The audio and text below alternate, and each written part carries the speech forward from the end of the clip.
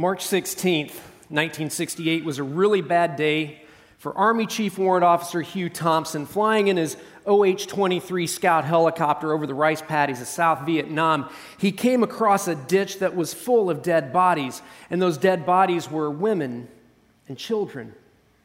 Looking out of the corner of his eye, he saw a U.S. Army officer at point-blank range executing a young Vietnamese woman. Looking out of the corner of his other eye, he saw an Army sergeant with his M16 on fully automatic spraying down a group of women and children. He landed his helicopter, he grabbed the sergeant, and when he grabbed the sergeant's platoon leader, a lieutenant came over and grabbed him. There was a conversation that ensued. It went like this: Thompson, what's going on here, Lieutenant? Lieutenant, this is my business. Thompson, what's this? Who are these people? Lieutenant, I'm just following orders. Thompson, whose orders? These are human beings, sir, unarmed civilians. Lieutenant, look, Thompson, this is my show. I'm in charge. It ain't your concern. You better get back in that chopper and mind your own business. Thompson, you ain't heard the last of this. He got into his helicopter and he began shielding the civilians from this rogue Army unit that was conducting a massacre. At one point, he had to train his weapons on the civilians, or on the soldiers who were shooting the civilians, in order to stop the shootings. At the end of the day, 400 civilians would be massacred in the biggest black mark on modern U.S. military history, a black mark known as the My Lai Massacre. The Lieutenant William Calley would be held accountable, the only one held accountable. He'd be given a life sentence in prison, but only served 3 years, and those 3 years under house arrest. Justice was not served. The warrant officer, Hugh Thompson, would receive death threats. Senior military officers would try to kick him out of the military. There would be a move within his own state Congress to get him kicked out of the military because he had trained his weapons on soldiers. It would be 30 years later before the U.S. government would try to right this wrong with Hugh Thompson. He would be able to retire in 1993 with character, honor, and faith. But 30 years from the day of the My Lai Massacre, he'd receive the Soldier's Medal for, quote, doing the right thing, even at the risk of personal safety, for being a true example of American patriotism at its finest. For doing the right thing at great risk. Have you ever considered that so often in life we get into times of difficulty because we're doing the right thing rather than the wrong thing? And have you ever considered that in life, the choices that we make, whether they're on the battlefield or on the playing field, in the boardroom or in the bedroom, have consequences? Well, this is what we're going to be talking about today. If you get anything at all out of today's teaching, get this. The choices you make today affect the life you'll live tomorrow. The choices you make today will affect the life you'll live tomorrow. Hugh Thompson made a choice in a tough time, and that choice had repercussions, at first very negative, but eventually positive. William Calley is still the story of William Calley and his decisions he made on the battlefield are still taught in all of our military academies and schools as what not to do. And he's known in military circles as a traitor and a coward. The choices you make today will affect the life you'll live tomorrow. So today, this Memorial Day weekend, we're going to be talking about character, honor, and integrity. We're going to be talking about what it means to do what's right, especially when no one's looking. We're going to talk about selfless service. And we're going to look at two of my biblical heroes. One of them is a guy named Uriah the Hittite. He's not well known in Scripture, but he is truly a man of character, integrity, and faith. And we're going to compare him with another one of my biblical heroes, another warrior. A warrior who loses his fight and falls in shame. A warrior who loses his focus to feed his lust. A warrior who loses his honor to satisfy his hubris, that feeling that he's special, therefore he deserves what he's lusting for. A warrior known as a man after God's own heart. A warrior named David. And what we're going to find today is that the choices you make today will affect the life you'll live tomorrow. God's got a lot to say about that. So turn in your Bibles to 2 Samuel chapter 11. Let me set the scene for what's going on. We're about 1,000 years before the birth of Jesus. That's about 3,000 plus years ago. Israel is on its second king. Its first king is a guy named Saul. He lasts for about 40 years. When he dies, the country implodes. There's civil war. It takes him several years to get control of the country. He is now king. He's about 50 years old, and Israel is enjoying great prosperity. Normally, it's in springtime when our story kicks off. David would go out into combat with his men. He led by example as a king, but for some reason, this time, he stays back. Remember our main theme. The choices you make today will affect the life you live tomorrow. He's going to live that out in spades. Here we go. 2 Samuel chapter 11, verse 1. In the spring, at the time when kings go off to war, David sent Joab. Joab's the commander of his military. He's the chief of staff of the military. David sent Joab out with the king's men and the whole Israelite army. They destroyed the Ammonites and besieged Rabbah. But David remained in Jerusalem. David makes a choice that's going to haunt him forever. So who are these guys called the Ammonites? You may not know their founder. Their founder is a guy named Ben-Ami. It's the guy they spring from, but you probably know his father/grandfather. His name is Lot. Abram and Sarai, they leave Haran. They come to Canaan, and they bring with them Abram's nephew, Lot. Abram and Lot part ways. Lot ends up going to Sodom and Gomorrah, and before God kerspankles Sodom and Gomorrah, Lot and his two daughters are able to escape. The two daughters don't escape with their husbands. They freak out. They think, we're not going to have husbands. We're not going to have kids. So they get Lot drunk, and on separate nights, each daughter sleeps with their dad. One of the daughters is pregnant, and she has a son, Ben-Ami. That's where the Ammonites come from. They worship a god named Moloch, and in the Old Testament, the names mean a lot. Moloch means king of shame. That's important in our story today.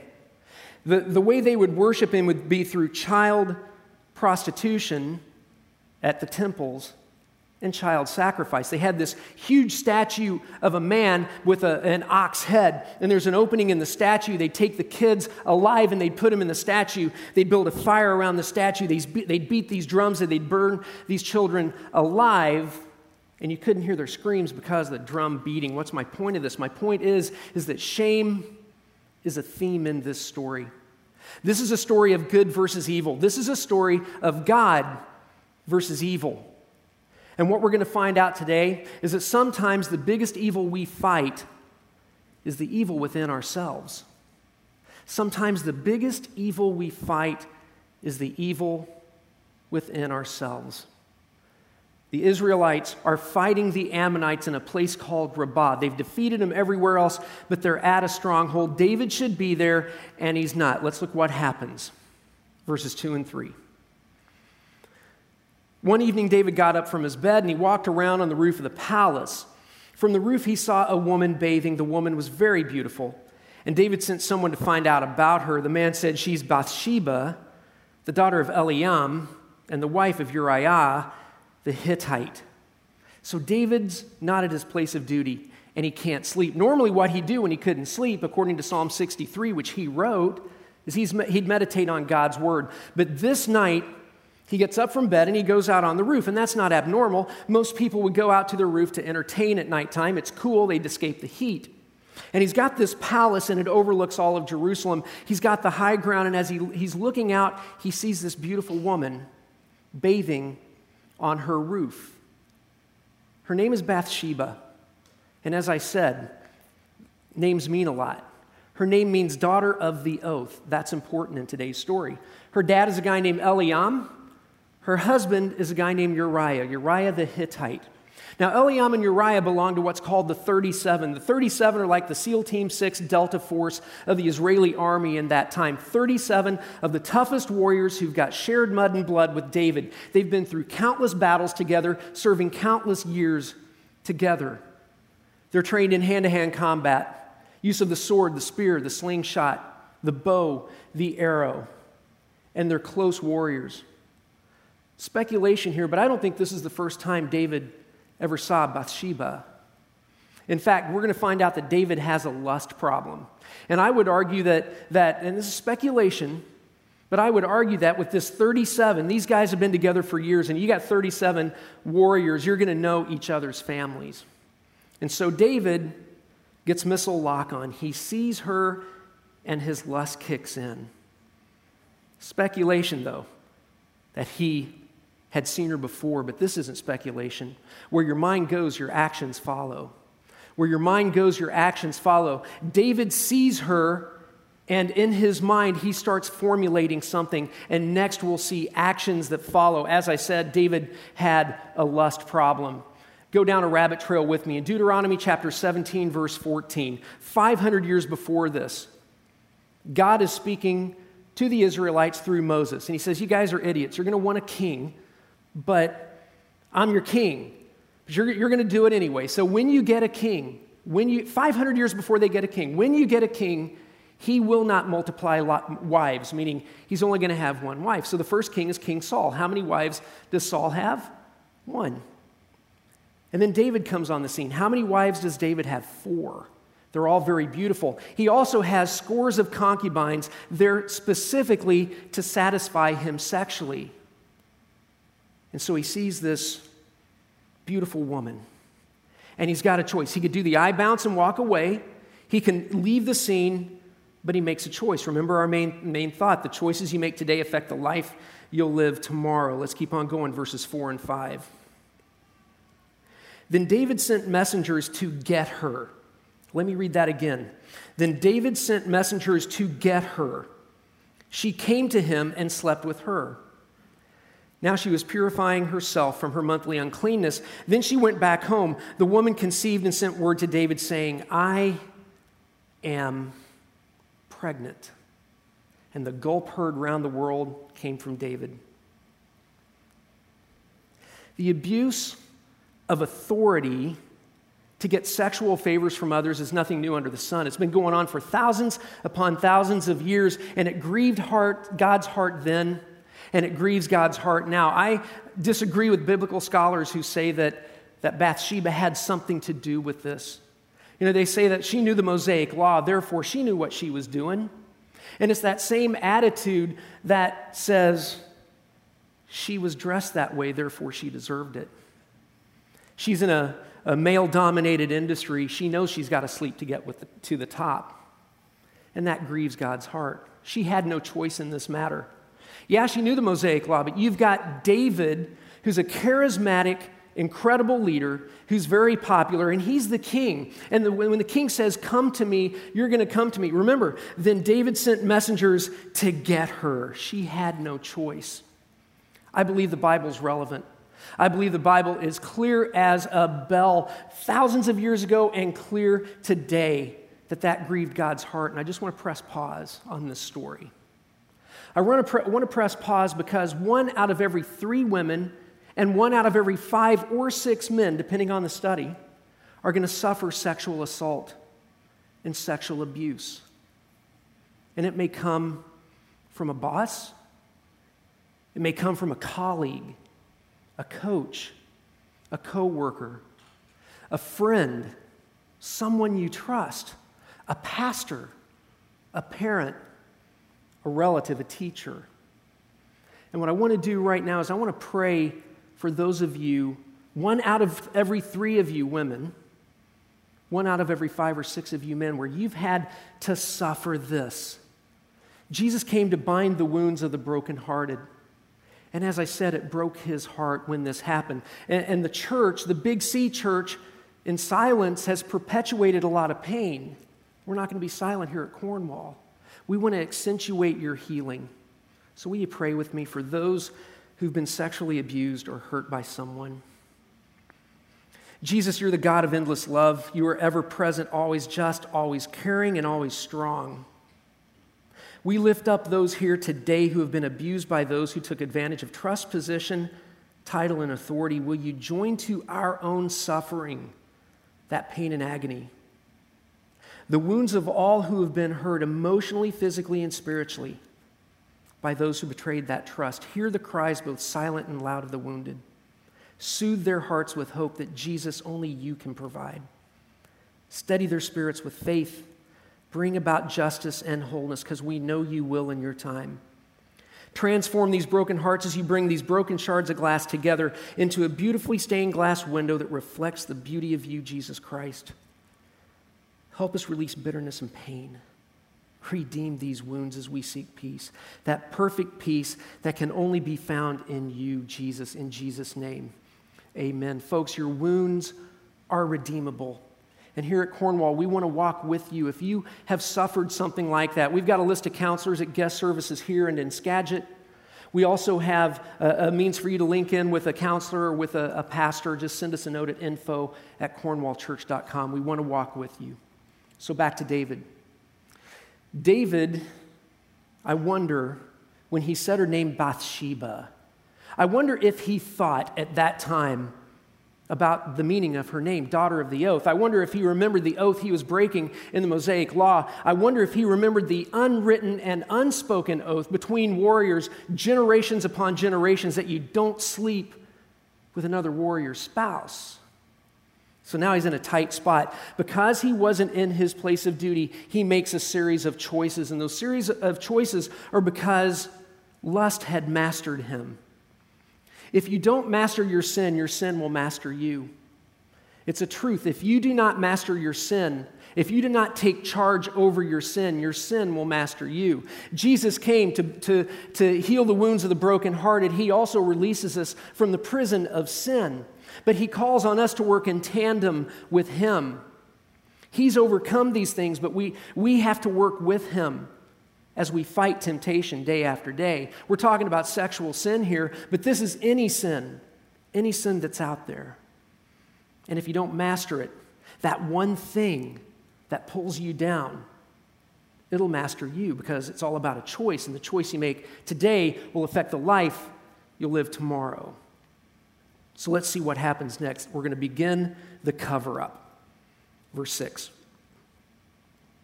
So David sent this word to Joab, "Send me Uriah the Hittite," and Joab sent him to David. Let's talk about Uriah. Uriah's name means flame of the Lord, or the Lord is light. He's been in countless battles, and he's a man of importance. He's leading men in Rabbah. He's a leader. He's a fighter. He's a man of importance. We know that because his quarters are close to the palace. And the closer you are to the palace shows that you're important. He's a man of importance because he's given this lady named Bathsheba in marriage from Eliam, who's a very important man too. He's sworn allegiance to God. He's sworn allegiance to Israel because he's a foreigner. He's Uriah the Hittite, most likely a convert to Judaism. And he's sworn allegiance to David. And he's fighting the king of shame. And what we're going to see is that David's going to now become that king of shame. And what we're going to see next is a contrasting character. When you read the Old Testament and you see contrast, think good versus evil. If you see positive godly qualities, think Jesus. The Hebrew writings are done this way to emphasize. And we're going to see an emphasis here, verse 7. When Uriah, flame of the Lord, when Uriah, the Lord is light, came to him, David asked him how Joab was, how the soldiers were, and how the war was going. The direct translation of this verse is important. There's a special word in there, a special word Pastor Bob and I have preached from many times here from this platform. And that word is shalom. He's saying, what's the shalom of the soldiers? What's the shalom of the men? Shalom, it means more than peace. It means peace with God. It means peace and completeness and harmony with God. You can be in the middle of combat and experience shalom. So David's saying, ironically, how's the shalom of Joab and your men, even though he's disrupted that shalom for all of them? Right, so now we're going to begin the cover-up. What he wants to do is he wants to have Uriah come back and sleep with Bathsheba, so when Bathsheba has the baby, everybody and Uriah is going to think that it's his son and not David's son. Verses 8 and 9. Then David said to Uriah, "Go down to your house and wash your feet." So Uriah left the palace, and a gift from the king was sent after him. But Uriah slept at the entrance to the palace with all his master's servants and did not go down to his house. Here's where we're going to start living or seeing Uriah live out his character, living out integrity, doing what's right when no one is around. This phrase, go down and wash your feet. Wash your feet is a Hebrew euphemism. It's a Hebrew slang. And sometimes, not all the time, sometimes in Scripture it means to take a bath before you have sexual relations. I think it can be applied here because this is what David's wanting Uriah to do. So he says, hey, go, you've been out in combat, come back, kick back, have a few drinks, relax, make love with your wife, and we'll talk tomorrow. Look what happens next, verses 10 and 11, because here's the snapshot of Uriah's character. When David was told Uriah didn't go home, he asked him, haven't you just come from a distance? Why didn't you go home?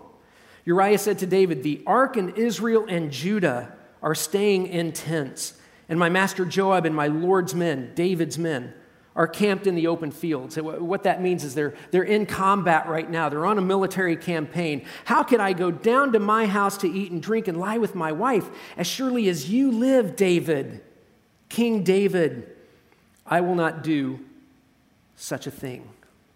Okay, why is this a snapshot of his character? He gives several reasons why he can't go back and sleep with his wife. First of all, he says, the ark is in combat. The ark, not Noah's ark, but the Ark of the Covenant, Raiders of the Lost Ark, Indiana Jones, the Temple of Doom. It's biblical. And so the ark is in combat. And the Israelites believed that the presence of the ark was the very presence of God. So they're saying, God's in combat. I can't go out and hang out with my wife and chill out. But then he says, Israel, the country I've sworn allegiance to as a foreigner, they're in combat. Judah, your tribe, David, from which you come from, side note, the tribe from which Jesus would come from, is in combat. But then he says something else. My men and my commander are in combat. You see, if you go back to 1 Samuel 21, you're going to see that David required all of his men to take an oath of purity before they would go on a military campaign. It's an oath that he cannot break. It's an oath, a full-time, long-term oath he will not break. David has broken that oath by sleeping with the daughter of the oath. So he's swearing this oath to his king. As surely as you live, I will not do such a thing, even though David has slept with the daughter of the oath. He's saying, the ark and my men are at their place of duty. As I said, I really believe the Bible's relevant to this day. And it begs a question for all of us. And that question is, where is your place of duty? Where is your place of duty? In this whole story, this theme of place of duty is woven throughout the story. Because so often in life we find ourselves in a mess because we're not at our place of duty. When it's 2 a.m., we can't sleep, and the wife and kids are sound asleep, and we got our phone and we're looking at something we shouldn't, or we're looking at our computer screen and it's got that you must be 18 to enter, and you're ready to press that button, that mouse, click that mouse and go to that site. Where's your place of duty? When you're sitting around with all your friends and you're talking about someone who's not in the room and you're gossiping about them, where is your place of duty? When you're wanting to use, so you go find your dealer and you're getting ready to shell out that cash because you just got to have that. Where is your place of duty? Being at your place of duty is a choice. And remember, the choices you make today affect the life you'll live tomorrow. Where's your place of duty as a husband, a father, a son, a brother, a wife, a mother, a sister, a daughter, a friend, a teacher, a coach, an employer, an employee? Where's your place of duty? Back to David. He hasn't given up. Now he's going to really push this cover up. Verses 12 and 13. Then David said to him, Uriah, stay here one more day, and tomorrow I will send you back. So Uriah remained in Jerusalem that day and the next.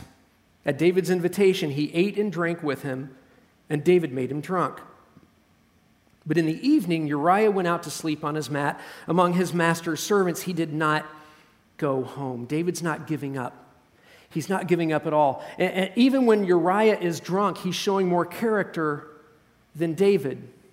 Have you ever considered that character is like a muscle? The more you use it, the better you get at it, the stronger it gets. The more you say no to stupid stuff, the easier it is to say yes to the right things. The more you say no to the temptations, the easier it is and the stronger you get to walk away from those temptations. Character's about doing the right, tough thing, especially when no one's around. And Uriah the Hittite was a man of character. His character was comprised of several things: loyalty, duty, self-discipline. He commanded respect, but he gave respect. Integrity, honor, perseverance. And David had all of these things. That was David also. But David had that one thing. You see, if you don't master your sin will master you. The biggest evil you fight is the evil within yourself. Lust had mastered David, and he had choice after choice. Two men. One shows incredible godly character, the other had it and loses it. What happens next is that complete contrast. Here we go, verses 14 through 17. In the morning, David wrote a letter to Joab and sent it with Uriah. In it, he wrote, "Put Uriah out in front where the fighting is fiercest. Then withdraw from him so he'll be struck down and die." So while Joab had the city under siege, he put Uriah at a place where he knew the strongest defenders were. When the men of the city came out and fought against Joab, some of the men in David's army fell. Moreover, Uriah the Hittite died. David's committed adultery. He could make a choice to repent and walk away and take the punishment. But he continues on with this cover-up. He gets to the point where Uriah is not going to fall for any of David's ploys, so what he does is he writes a death sentence. He puts the king's seal on it, and Uriah has to carry his own death sentence, unbeknownst to him, to Joab, who's going to do exactly what the king says. As I said, he's the king, and you never go against the king. And so Joab sends him out on a suicide mission, but not alone. And this is where we often overcast or walk over this one fact that David creates widows and orphans, because it's not only Uriah that dies, it's these Israeli soldiers who die with him.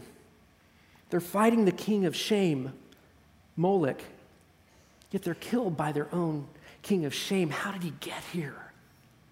How did he get to this point? Tim Keller once said, "Sin does you. Hell begets hell. Lie begets lie. Sin begets sin.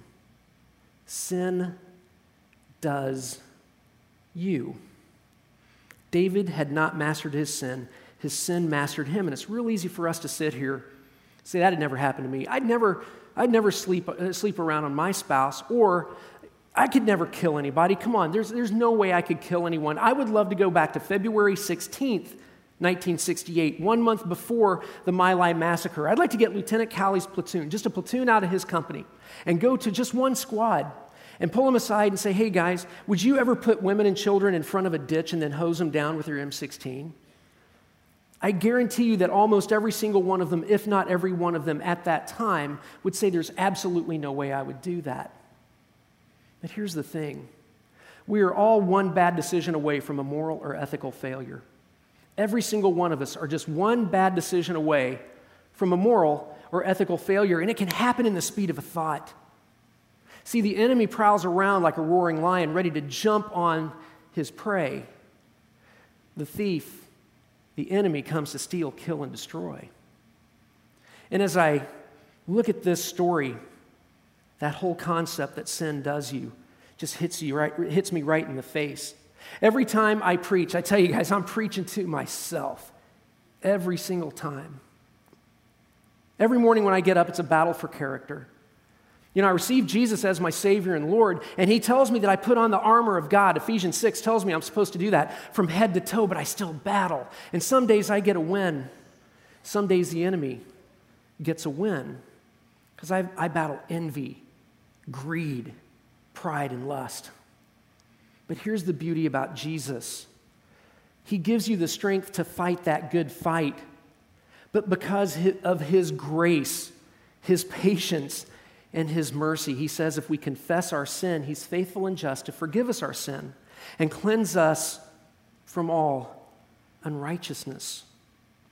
So we can stand back up, get our faces out of the dirt, we dust off, and we get back into the arena to fight, because that's what He calls us to do, it usually starts with a thought. In fact, if you think about all sin, almost every single time it starts with a thought. Frank Outlaw said these words: watch your thoughts, they become words. Watch your words, they become actions. Watch your actions, they become habits. Watch your habits, they become your character. Watch your character, it becomes your destiny. It takes a constant focus to keep from making that one bad decision. David made that one bad decision, and it haunted him for the rest of his life. He would lose his kingdom would stay together barely, but he would lose his family, and there would be many, many people who would suffer from his decision, all because he lost his focus to feed his lust, because he lost his fight and fell in shame. He lost his honor to satisfy that thing he thought he deserved. It's all about choices. The choices we make today have a ripple effect in our lives tomorrow. So how in the world is David known as a man after God's own heart? It's a fair question. We don't have time to go into 2 Samuel chapter 12, but let me just explain the story. There's a prophet named Nathan, and he and David have a relationship. He's got the right to be heard in David's life. That's important. When we confront someone with a sin issue, if we don't have a right to be heard, it's just going to go over their head. And Nathan pulls David aside, because here's what happens. Uriah dies, and then Bathsheba does her proper time for boohoo, and then she comes in and moves in with David. And David's thinking everything is good. Nobody knows. Joab, I can trust him. I'm in the clear. Nathan comes to David and says, hey, Your Majesty, we got a problem. Let me explain the situation, because we need your decision on this. There's a very rich man, and he's got a whole bunch of sheep. And then there's this very poor man. This poor man has one lamb, a beautiful, innocent lamb that sits at the table with him. He loves this lamb so much. In fact, he loves the lamb so much it drinks out of his own chalice.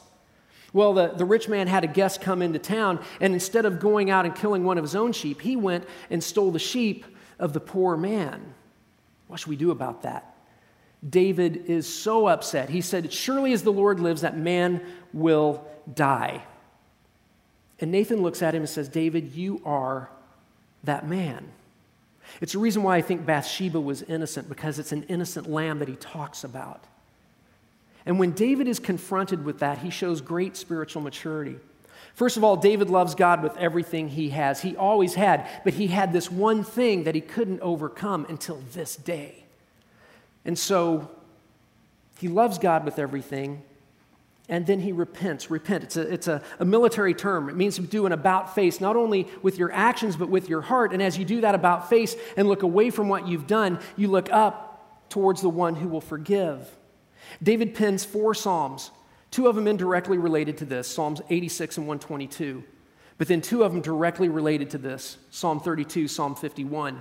Incredible words come out of those psalms. Create in me a clean heart, O God, and renew a steadfast spirit within me. Against you and you only have I sinned and done what is evil in the sight of the Lord. David does an about face, and he knows that God could kill him right there. But we have a God of mercy, full of grace. And what I love about this story is how it points to the cross. It points to the grace given to us by God through Jesus, because we've got this chasm between us and God of all the junk in our lives, those bad decisions that cause those ethical and moral failures. And only Jesus can overcome that. So God steps down from his throne. He gives us Jesus. Jesus dies for us. So now when he looks at you, when he looks at me, he says, that's my kid. I'll do anything.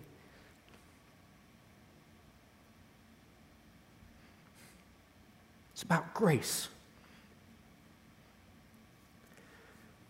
Philip Yancey, in his book, What's So Amazing About Grace, said these words.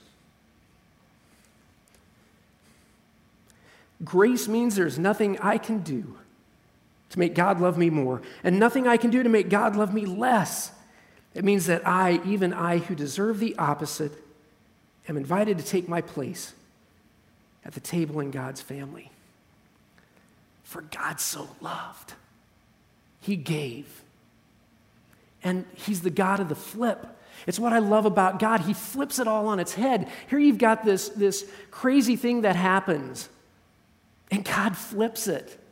It's the gospel of Jesus, bad things made good through Jesus, who loves us. Grace is a free gift from God only because the giver himself, Jesus, paid the price. And following him is a choice. The choice you make today will not only affect the life you'll live tomorrow, it'll affect your eternal life. Jesus says, "I'm the way, the truth, and the life. No one comes to the Father except through me." And he just calls on us to make a choice. Well, as we close today, I want to give you a challenge. And this is your challenge. Your challenge this week, every time you face a time of temptation, because we're going to face temptations throughout the entire week, every single day, your challenge is to ask yourself this question: where is my place of duty? Where is my place of duty? And I especially shout that out to the students who would love to skip class this time of year. For those of us who love to be outdoors this time of year, where's my place of duty? Is it wise for me to call in sick? So many things can happen when we're not at our place of duty. Being at our place of duty is a choice. The choice you make today will affect the life you live tomorrow. Well, we're real excited about this summer. This summer, we've got a series called Stories Worth Telling, and this is an example of what we're going to be talking about. Each week, we're going to grab a different character, a biblical character that has a past. And then God's going to intervene in that past, and he's going to show up in a very special way. You don't want to miss it. Next week, we're going to talk about a gal who gets completeness from other things in her life until she meets God, and then her life changed drastically. So you want to be here for it. All right, Skagit, I'm going to turn you over to Pastor Brian. Thank you so much for being with us. Boca Raton in Florida, we are so glad you're part of our church. And for those of you joining us online, thank you so much for being here. And here in Bellingham, let's go ahead and stand and close in prayer.